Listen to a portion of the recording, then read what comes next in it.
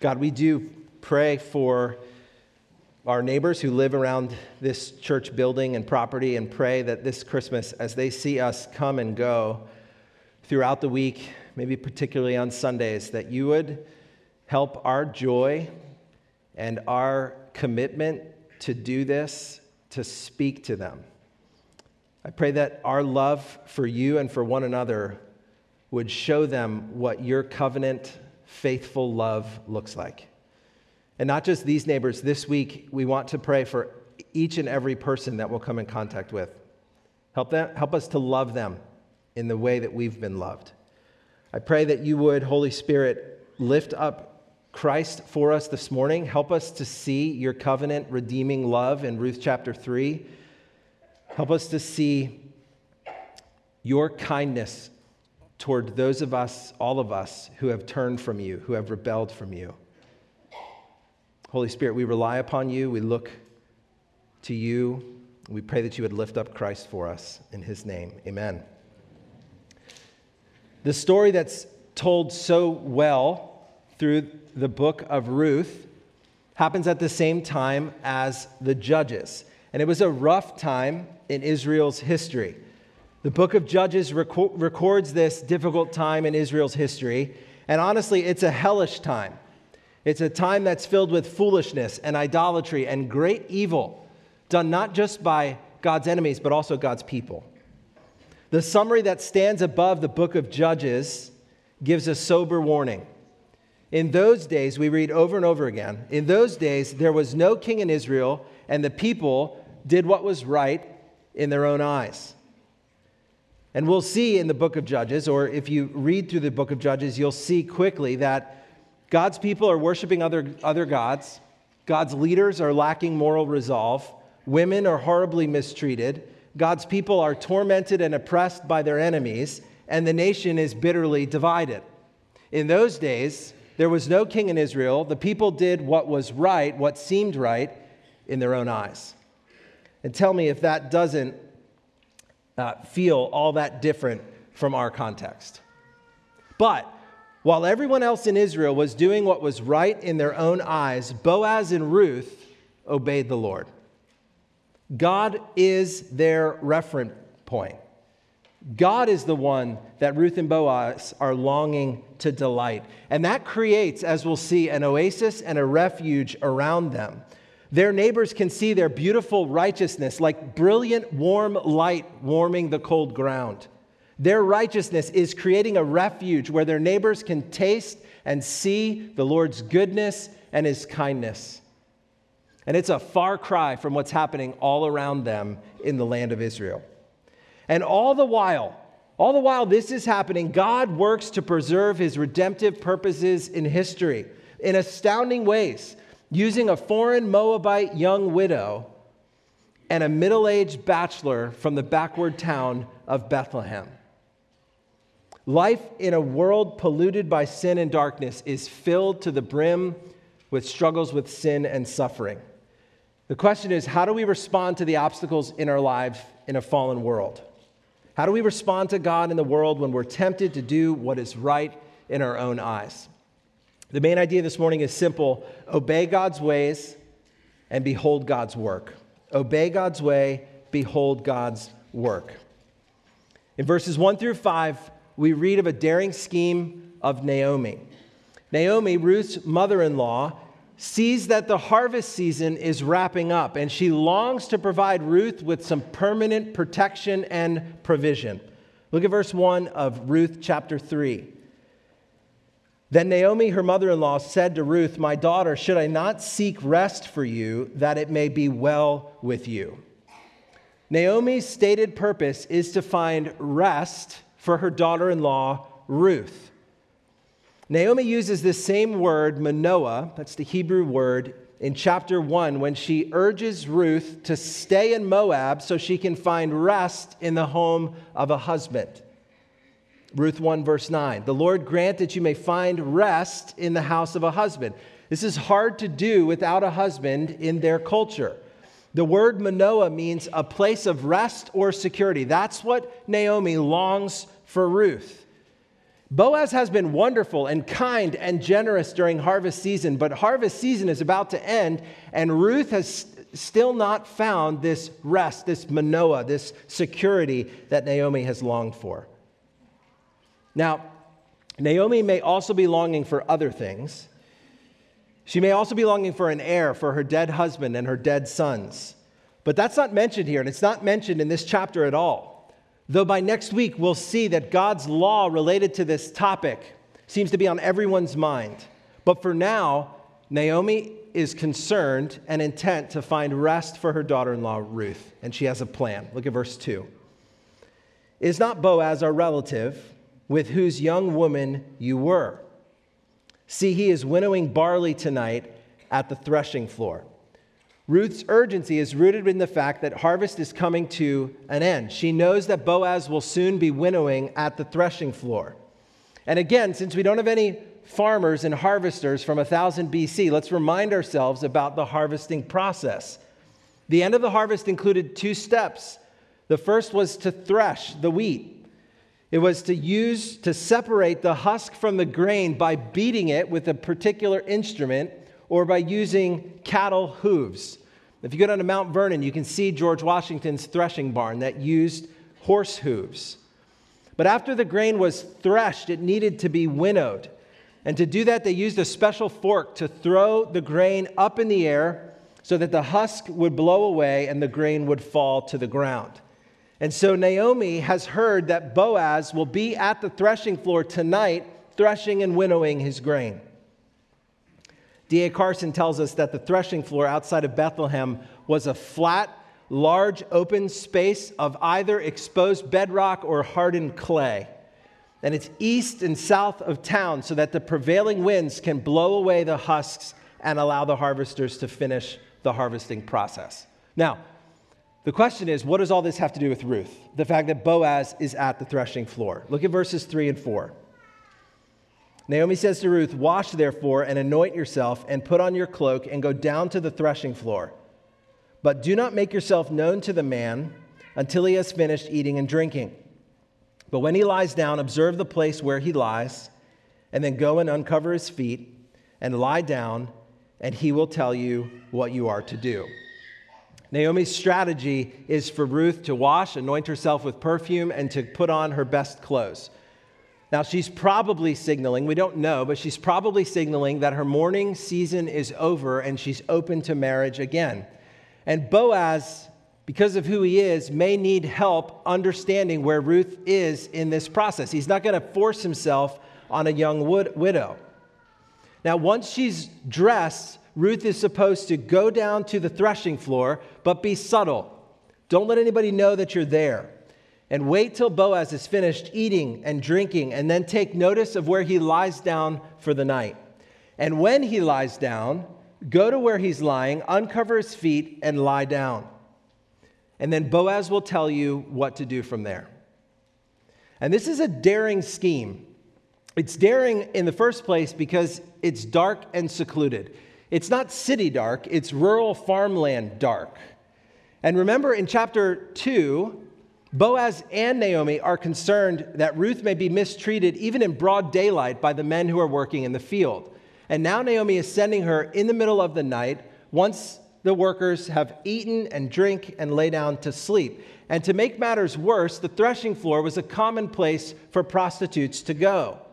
So if Ruth is discovered by others, or if she is rejected somehow by Boaz, her reputation will be unrecoverably tarnished. This is a daring scheme. But Naomi wants Ruth to put her reputation on the line for one Hail Mary pass to Boaz. This is the very last exit on the freeway, and they put all their chips in. Look at verse 5. And Ruth replied to Naomi, "All that you say, I will do." Ruth is all in. And we're not surprised.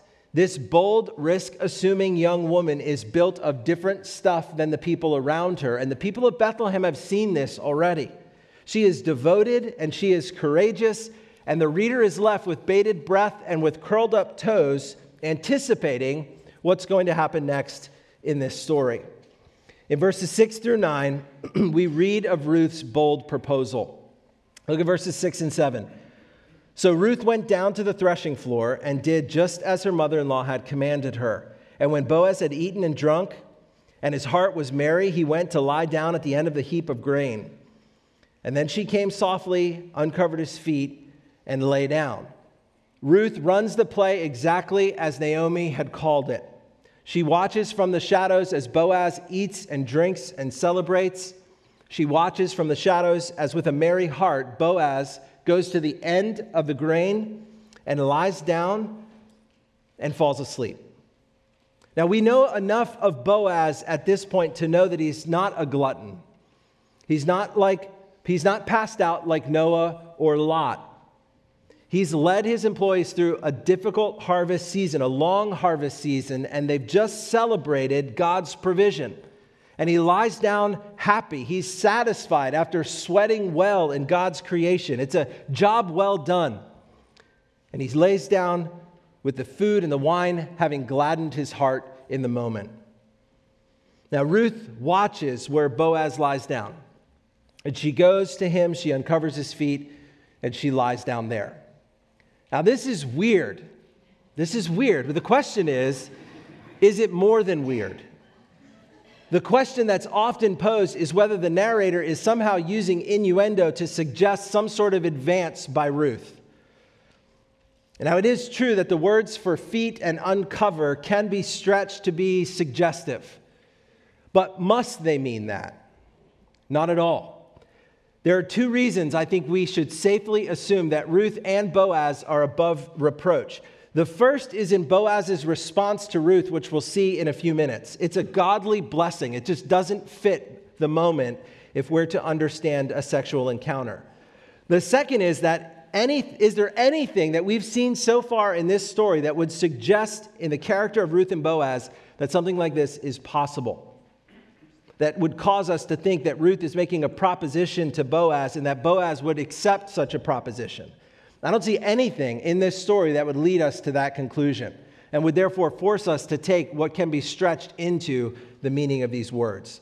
So then what is Ruth doing here? What exactly is going on? It seems to be just what the text says. She lays down at his feet, she uncovers them, and then she lays down. She's going to let the breeze from the threshing floor gently wake him up in a less startling way. And that's exactly what happens in verse 8. At midnight, the man was startled and turned over, and behold, a woman lay at his feet. You know when someone steals the covers from you and you have this feeling and you wake up in the middle of the night. He's startled awake, and behold, he sees a woman lying at his feet. Now, he probably assumes that this woman is a prostitute. But even in his half-awake state, Boaz is disciplined for righteousness. And the reader is warned to build holy habits and to be prepared. Because life and temptation can sometimes come at us so quickly, we don't have time in the moment to be prepared. Before temptation comes, we need to play a good offense. We need to fan the flame in our heart for an expansive view of God so that our offense makes our defense less necessary. Notice Ruth's response to Boaz in verse 9. Boaz said, "Who are you?" And she answered, "I am Ruth, your servant. Spread your wings over your servant, for you are my redeemer." I'm your servant, Ruth. Spread your wings over me, for you are a redeemer.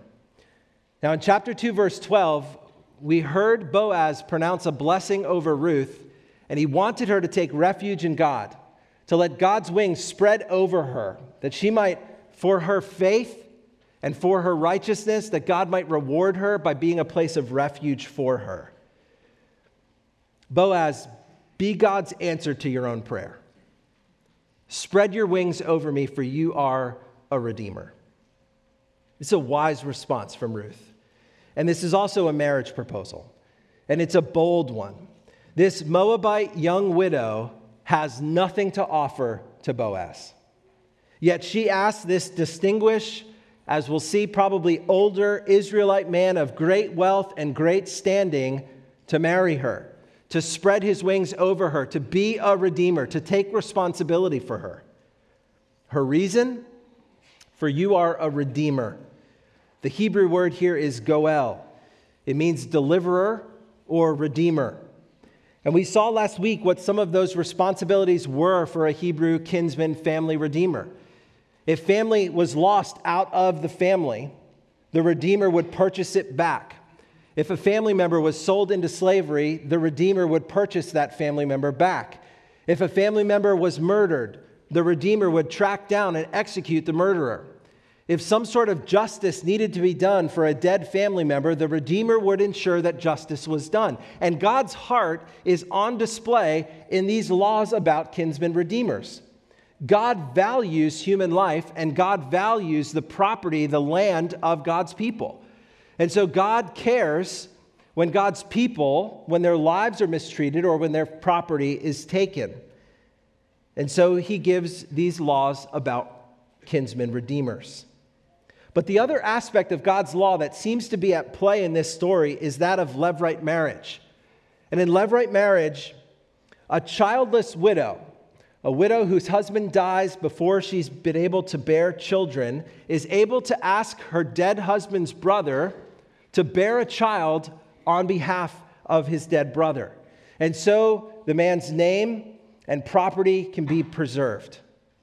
And what we seem to see in Ruth is some sort of adaptation and application of those two laws taking place between Boaz and Ruth. And they're going to go beyond the letter of God's law for the sake of love. Now, that's the bold proposal. What's Boaz's response? Look at verse 10. And he said, Boaz, Ruth, may you be blessed by the Lord, my daughter. You have made this last kindness greater than the first, in that you have not gone after young men, whether poor or rich. Boaz's response is stunning. May God bless you, my daughter. Now, why is Boaz moved by Ruth's actions and not creeped out? Why is he moved to bless her for what she's done here? He says, Ruth, you've made this last kindness, hesed. You've made this last kindness, this last covenant faithfulness of yours is even greater than the first. Ruth, what you've done to me this night is even better than the kindness, the hesed that you showed to Naomi. Now, why does he say that? Because you could have gone after a young man, whether rich or poor. He's implying here that he is not a young man, that he is an older man. And instead, you've approached me when you could have gone after a younger man. She's pursuing him in particular. There's a weight and intentionality to what is informing this bold proposal. Now, as I mentioned earlier, Boaz's Godward response, what comes flying out of his heart in this moment at midnight, reinforces that this is not a sexual encounter. Would he pronounce this blessing if he were about to engage a proposition? And would he pronounce a blessing on Ruth if he believed that she was making a proposition? No. No, something beautiful transpires here between Ruth and Boaz. Something that we 3,000 years later in a very different culture at a very different time may not fully understand. But there is something gripping that is happening between them in this moment. Look at verse 11. And now, my daughter, do not fear. I will do for you all that you ask. For all my fellow townsmen know that you are a worthy woman. My daughter, do not fear being here, because all of my townsmen know that you are a worthy woman. That word for worthy we saw last week. It's the word that the narrator used to describe Boaz. He was a worthy man. Boaz uses that same word now to describe Ruth. The CSB version, the Christian Standard Bible version, translates that word worthy as prominent and of noble character. But this isn't just Boaz's opinion. This is Ruth's reputation. This is what all of Bethlehem knows to be true about this young Moabite woman. Ruth, all of Bethlehem thinks of you as a worthy woman. There's no reason for you to fear as you lie here tonight. All of Bethlehem knows that, like Boaz, Ruth is a person of strength, of moral worth, of gravitas, of standing. There's even a sense of military might mixed in with this word. She's a person who is respected and relied upon and admired, a person with impeccable character, discerning and wise, sought after, takes initiative, presses toward hard things. We've begun to see this about Ruth already. And now, Ruth, to your question. Verse 12. And now, Ruth, it is true that I am a redeemer, that I'm that word goel. It is true that I am a redeemer, yet there is a redeemer nearer than I. It is true that I'm a redeemer, but there's one who's closer even than me. Boaz is somehow decisive without being impulsive. He knows that God's law provides an order to these things, that it starts with a brother and moves to an uncle or a cousin and then to a close relative like we might assume Boaz is. And Boaz is content to obey God's way. He's not carried along by the passion of the moment. He is constrained, and happily so, by God's word. He's not afraid he's going to miss something by obeying God's way, that somehow he's going to be angled out of something that he may long for just because he's being obedient to God's way. No, he's constrained and he's content and he is decisive. I'll do it, but there's someone closer. He doesn't believe that obedience to God's law is in any way threatening or suffocating to joy. And so he's able to rest underneath it. Look at verse 13. Remain tonight, and in the morning, if he will redeem you, good, let him do it. But if he, that closer redeemer, if he is not willing to redeem you, then as the Lord lives, Ruth, I will redeem you. Lie down until morning. Remain where you are tonight, and in the morning, if he'll redeem you, fine. If not, I will do it as the Lord lives. I will serve this role for you. The word that he uses here is not a euphemism. To lie down here means to lodge. It's the same word that Ruth uses in chapter 1 to say, Naomi, wherever you lodge, I will lodge. Wherever you go, I will go. That's the word that Boaz uses. And notice that he's not frozen with indecision. He's not waiting for a special word from the Lord. God has already spoken in his word about the role of a kinsman redeemer. He's already revealed his heart and his values to Boaz. He's revealed the principles by which Boaz can live. So he's asking in this moment, what does God's word require of me? What has God said? I'm going to step out in faith and I'm going to do that. Boaz has hidden God's word in his heart. Boaz knows what righteousness is, and he commits to do the godly thing. He doesn't drag his feet, waffling back and forth. He knows God's way, and he takes that path. And there's a good lesson for the reader. What has God said in his word? In the middle of that obstacle you find yourself in, what has God said in his word? Do that thing. Not because it gets you into a right relationship with him. No, the righteousness of God's people is how we live as his people, not how we become his people. We become his people through the work of Christ. We live as his people through works of righteousness, not to be accepted by him, but to delight his heart. And so in verses 14 and 15, we read this. She lay at his feet until morning, but arose before one could recognize another. And he said, let it not be known that the woman came to the threshing floor. And he said, bring the garment you are wearing and hold it out. So she held it out, and he measured out 6 measures of barley and put it on her, and then she went into the city. Most commentators say that this is a hilarious amount of grain that he's given her. It's almost that Boaz, with a smile, is heaping this grain on her shoulders, as if to say to her mother-in-law, I see what you're doing. Everything's under control. And she carries this 6 measures of barley home to Naomi. And what we find in verses 16 to 18 is a nervous wait. Look at verse 16 through 18. And when she came to her mother-in-law, who was surely had a fitful night's sleep and is anxious to know what has happened in the middle of the night, verse 16. And when she came to her mother-in-law, she said, "How did you fare, my daughter?" And then she told her all that the man had done for her, saying, "These 6 measures of barley he gave to me, for he said, 'You must not go back empty-handed to your mother-in-law.'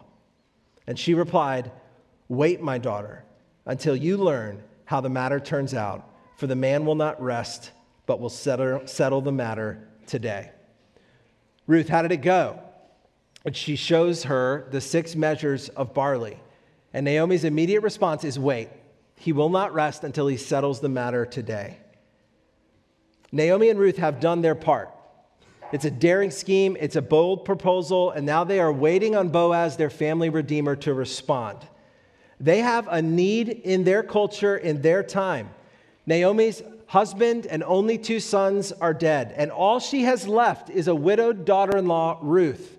And on top of the grief, they have no property. There is no way for them to support themselves with no living children.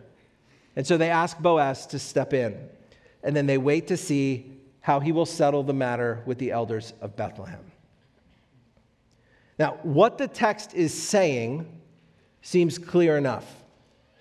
What we are supposed to do with this text, I think, takes a little bit more work. Here are the 2 themes that seem to converge in and emerge out of Ruth chapter 3. Obey God's way, behold God's work. First, obey God's way. The righteousness of Boaz and Ruth are a theme throughout this short story, but they seem to be bolded and underlined and italicized in Ruth chapter 3. They are seen to obey God's ways. Their generation of Israelites, all around them, recorded in the book of Judges, are doing what is right in their own eyes. And by contrast, you have this man and this woman who are seeking to be faithful to God.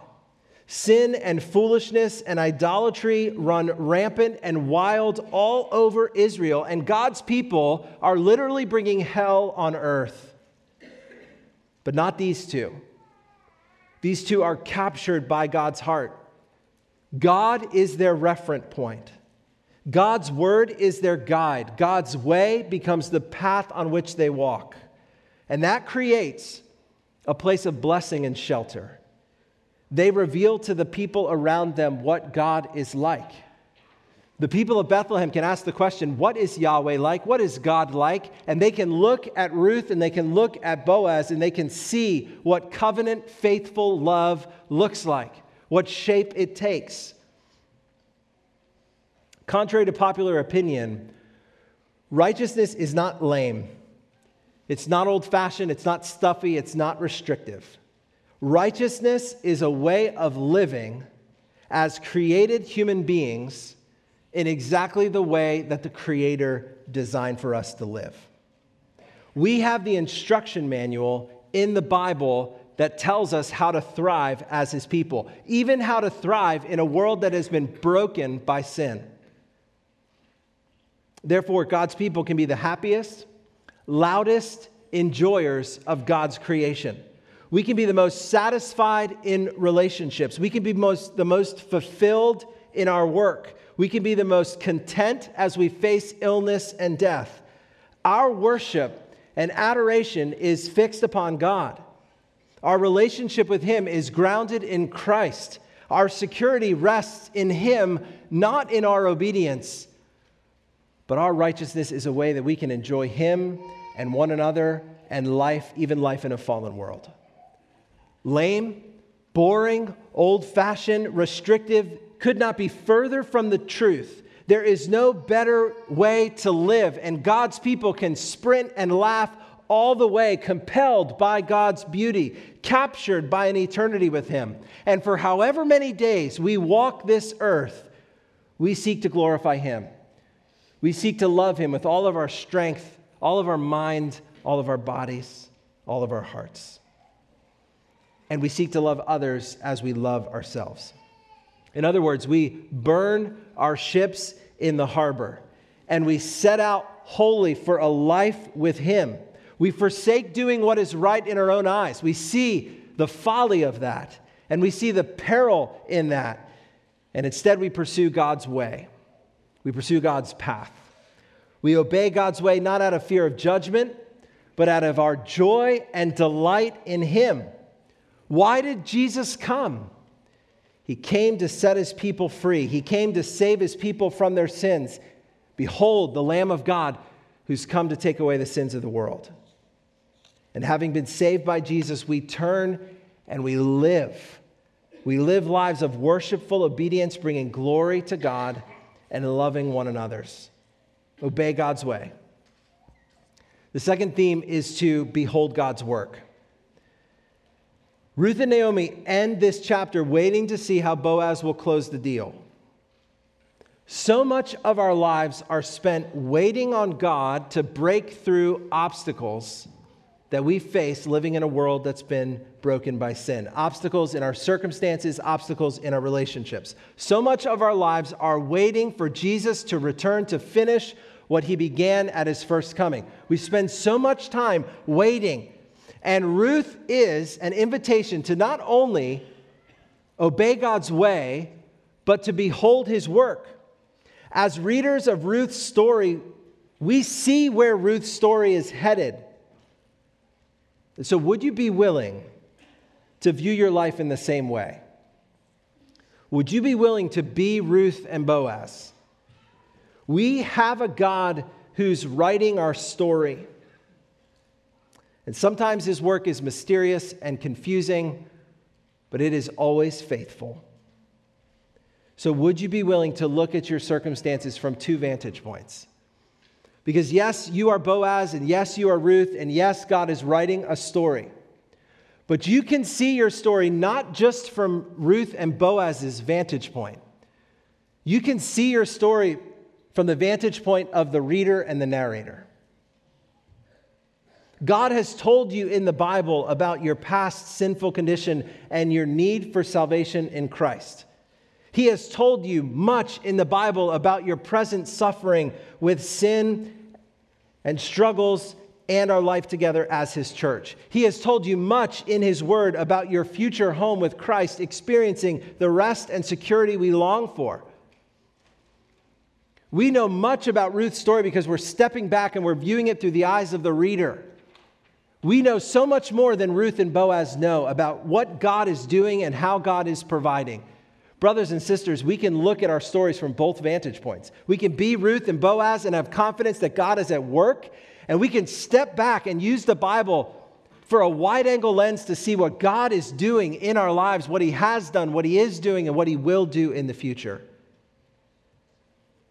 Isn't it rest and security and provision that Naomi is desperate for Ruth to find? And isn't it the promise of rest and security and provision that Boaz has promised for Ruth, either to secure it in the Redeemer who's closer or to do it Himself? If you are in Christ, you are depending upon Him, trusting Him, hoping in Him, then you have been promised rest. Behold the work of God in your life, delivering you through trials into glory.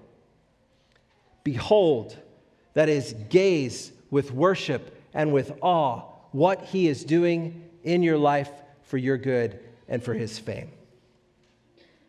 Obey God's way, behold God's work.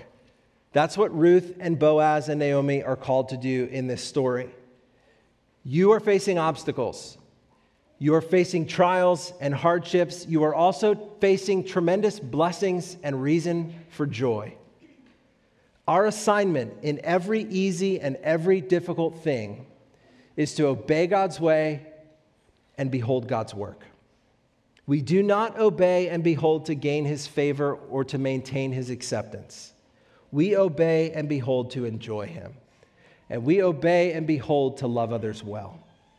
So what is the point of obedience for you in light of the obstacles you're facing? What is God's word calling you to in this moment? And what does it look for you to behold the work of God in your life? To be reminded that He is working in all the just so happens of our lives for His glory and for our good. In a world that is committed to doing what is right in their own eyes because they have no king.